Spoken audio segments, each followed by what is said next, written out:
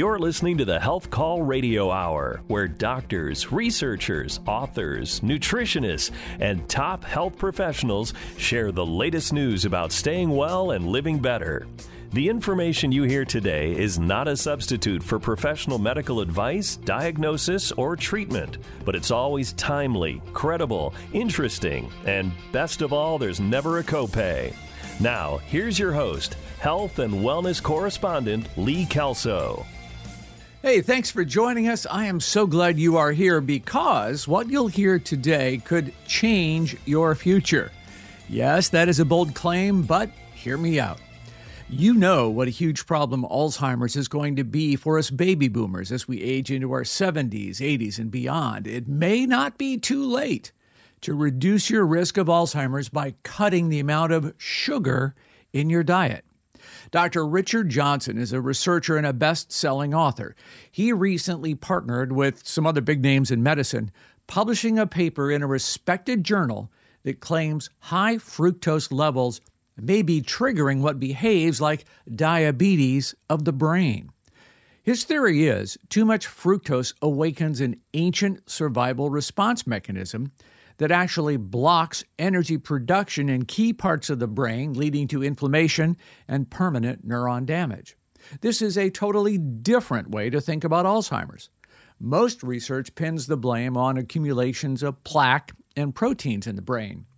But Dr. Johnson says because he's not trapped in that conventional thinking, his team recognized evidence that others overlooked. So here I am, I'm not a neurologist, and I go, wait, fructose causes low ATP. It's the only nutrient that does. It causes it causes inflammation, and it causes insulin resistance. This is what we see in the brain of patients with Alzheimer's. So we started looking and we go, you know what? Actually, eating sugar is associated with increased risk for Alzheimer's. Eating high fructose corn syrup is associated with an increased risk for Alzheimer's. And also these foods that make fructose, like high glycemic carbs and salty food, by gosh, they can increase the risk for Alzheimer's. And obesity, which is driven by fructose and diabetes, they increase the risk. So we have an epidemiologic link, right? Yeah. So then we gave fructose to animals. Guess what happens?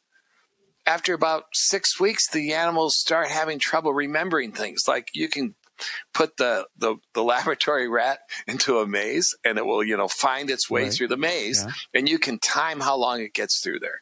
And a normal rat, each time it goes through, it does it a little bit faster. They learn. But if you give them sugar or high fructose corn syrup, they don't learn. They continue to take a long time to get through the maze. So we know that they're having some what we call cognitive dysfunction, some problems with thinking. And then when you look in their brain, you find a drop in ATP in the cells. You find low suppression of these energy factors. We find insulin resistance, and we find neuroinflammation. And if you keep giving sugar, over time they start getting amyloid plaques and tau protein. So it seems like it's very likely the mechanism, right? It's showing the whole pathway. Then if you look at patients with Alzheimer's and you measure fructose levels in their brain, they're high. They're high. So all these things sort of fit. So we go, oh my gosh, could it be diet? It probably is diet. And so what I tell you is, that doesn't mean don't ever eat sugar, don't ever eat bread or anything like that. It's all about excessive intake. It's excessive intake. So, please eat. Have a cake on your birthday, I'm telling you, that you don't have to completely restrict this, but I'm telling you that eating, hamburgers every day and ice cream and cake all the time will increase your risk for developing this disease.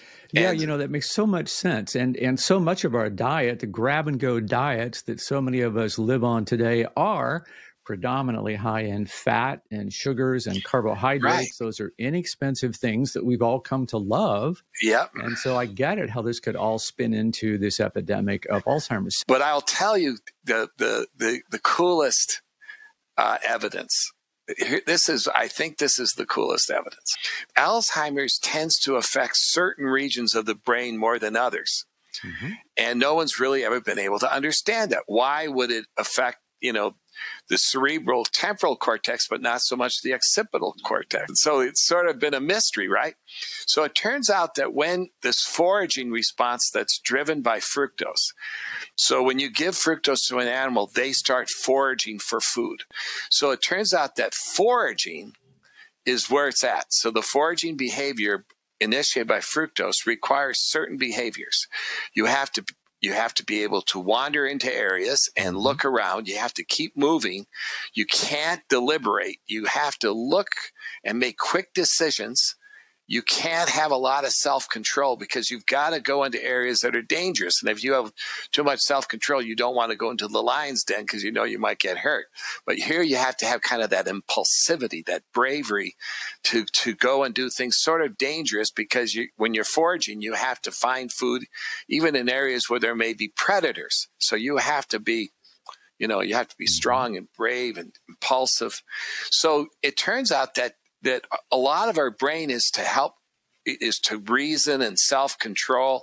And so it turns out that when you drink fructose, if you give fructose to a person, you can show that immediately there's a decrease in blood supply to certain regions of the brain that are involved in self-control. And those are the insulin-sensitive areas like the cortex and like the hippocampus, where it tries to block recent memory. It doesn't want you to remember how dangerous it was last time you were here, so it turns out that things like the hippocampus, which is the recent memory, certain regions of the brain are inhibited by fructose.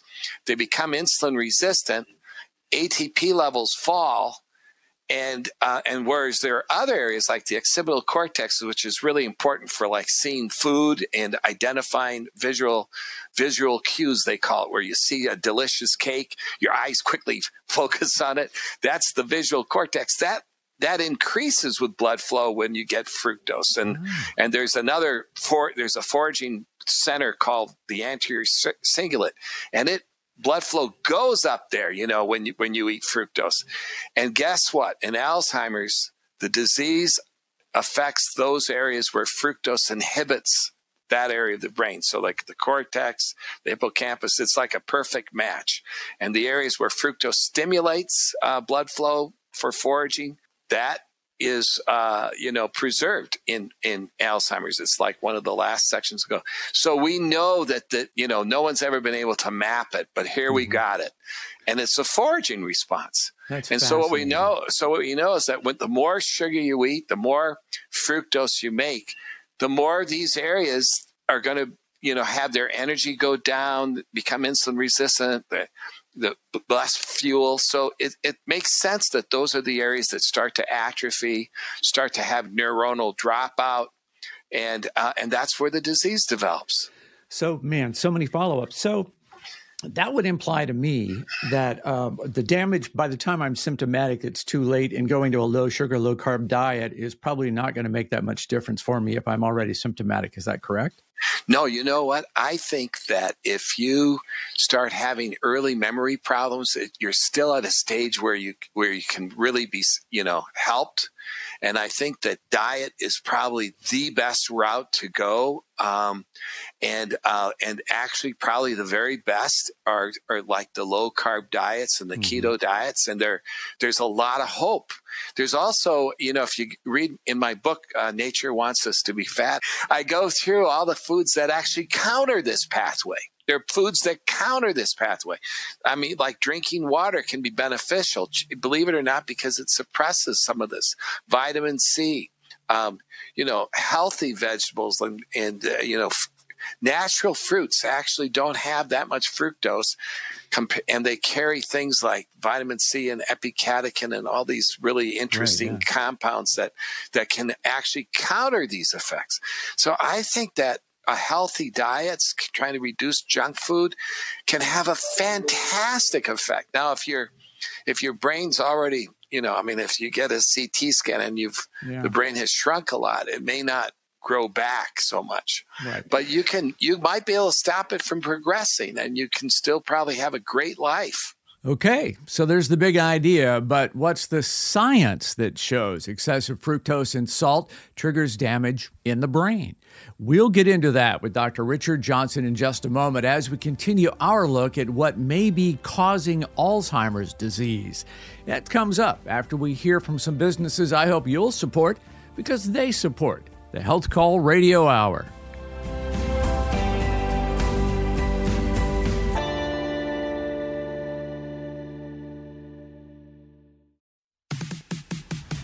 You're listening to the Health Call Radio Hour, your regular weekend appointment with top healthcare professionals, where every session is painless and we never keep you waiting. Now, back to health and wellness correspondent Lee Kelso. Welcome back to our look at how high sugar diets may be the root cause of Alzheimer's.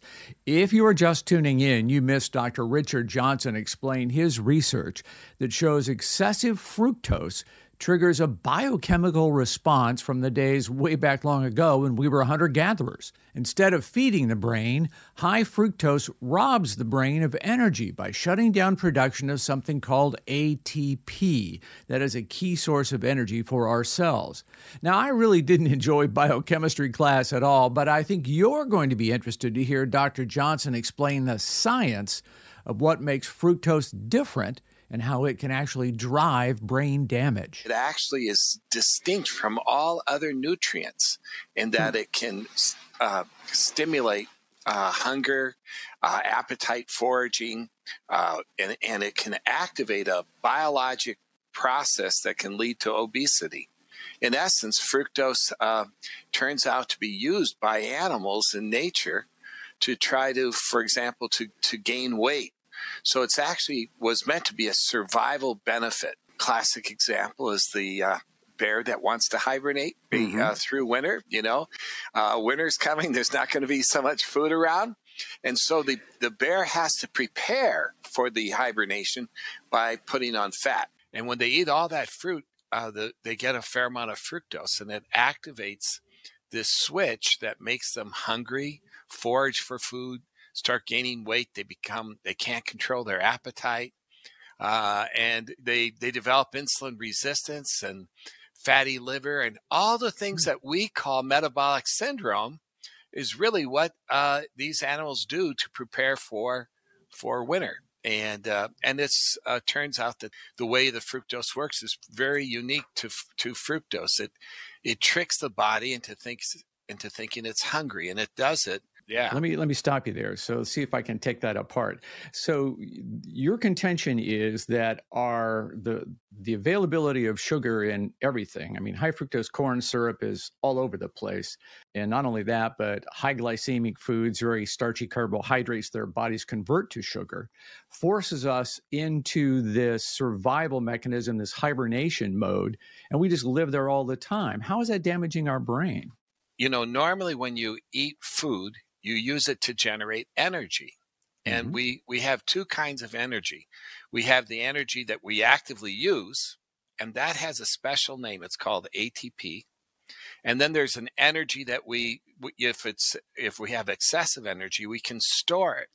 And the principal way we store energy is to make fat. So if you think about total energy, it's sort of fat plus the ATP we have. And it's the ATP that's in us that we use to run and walk and talk and do everything we do. So when we eat food, we're using it to produce ATP, and that extra energy kind of gets spilled over into fat if we don't use it. Well, that's the way we were thinking it worked, but it's actually a little bit trickier. What fructose does is a trick, and the ATP are made in a place that we call them energy factories or mitochondria. And our mitochondria are making all of this energy for us in the form of ATP. What fructose does is it suppresses the mitochondria from making ATP. So there's less ATP made. So we have less active energy. So our active energy drops by like 30 or 40% when we drink a soft drink, for example. And when that active energy drops, the food we're eating gets converted into fat right away because the active energy is suppressed. And so the food has to go to some form of energy, so it goes into the fat. So what happens is it's a low ATP state. And it's that low ATP state that turns out to be playing a role in how we think Alzheimer's develops. So you're saying that we're starving the brain of energy by all of this fructose intake? It seems to be, really, really scary disease. It's increasing. We don't know the cause. Now, when Alzheimer first described it, basically he said, well, what we see is a shrunk brain, an atrophied brain. The brain shrinks and loses the neurons, which are the key things that we need for thinking. It's the key aspect of the brain are the neurons. And when he looked, he found that there were these plaques of amyloid and this protein called tau protein that was accumulating in the neurons. And for the last 50 years, we have thought of Alzheimer's as really a disease due to the amyloid plaques. And so everyone has been going after the amyloid plaques. Can we find a way to block the amyloid plaques? So people start thinking, maybe the disease, maybe these amyloid plaques are they come at the end of the disease and there's something that's initiating it. And by treating the amyloid plaques, we're not getting to the underlying cause. So the amyloid plaques might be the brain. I've read that a theory is these amyloid plaques and the tau tangles are a defensive mechanism that the brain is putting forward, the immune system is putting forward to protect itself against these other factors. Yeah, it's possible that it could be that. And so what we do know is that there's some earlier features that precede the amyloid plaques. And there's three things that have been identified. One is that there seems to be a problem with the mitochondria. The energy factories start making less ATP. There's some kind of suppression going on of those mitochondria where they're making less ATP. It's not making ATP the way it's supposed to. The second thing that we see is that there's the development of insulin resistance in the brain. And although some regions of the brain don't require insulin, a lot of areas do, and they become resistant to the effects. And what that means is that glucose, the main fuel, can't get into those brain cells as easily because insulin is used to bring glucose in as a fuel. So there's less fuel for the neurons. So they're not getting enough they're not getting enough energy, and they're making less ATP. And the third one is that there's a low-grade inflammation that occurs. And this has led people to say, okay, look, with the insulin resistance in the brain, let's give insulin through the nostrils. Let's try to give it through the nose and see if we can get insulin in the brain to help. Or let's try to block inflammation with this monoclonal. Or let's try to, stimulate the mitochondria somehow. But again, it seems like they're treating the consequence, what's going on, rather than they don't really know what's causing this. And what's fantastic is our hypothesis basically lays out how this whole thing happens. The bottom line is you're kind of describing diabetes of the brain is what it sounds like. Yes. In fact, it's sometimes called diabetes of the brain. So what do you think? Makes sense? Does to me. Dr. Richard Johnson says intermittent fasting, low-carb diets, exercise, all the things we know that help prevent diabetes can also help you prevent Alzheimer's.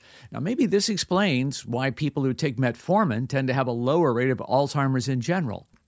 Fructose is in thousands of food products all around us, so here's a tip. Aldi, Trader Joe's, Whole Foods Market, and some other groceries ban products that contain high fructose corn syrup. That makes life a little easier when you're shopping. If you want to do a deeper dive into all of this, check out the video version of our interview. You'll find it at the Health Call website. Just go to healthcall.live. A whole new group of drugs have been approved that are a real breakthrough in slowing Alzheimer's. But the key is you have to spot the symptoms very early. While the drugs can make a difference, we'll talk to researchers who think your cell phone is going to play a key role in that process.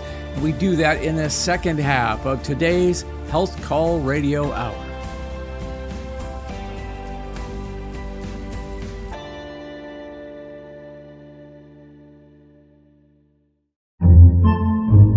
Podcasts by Federated Media.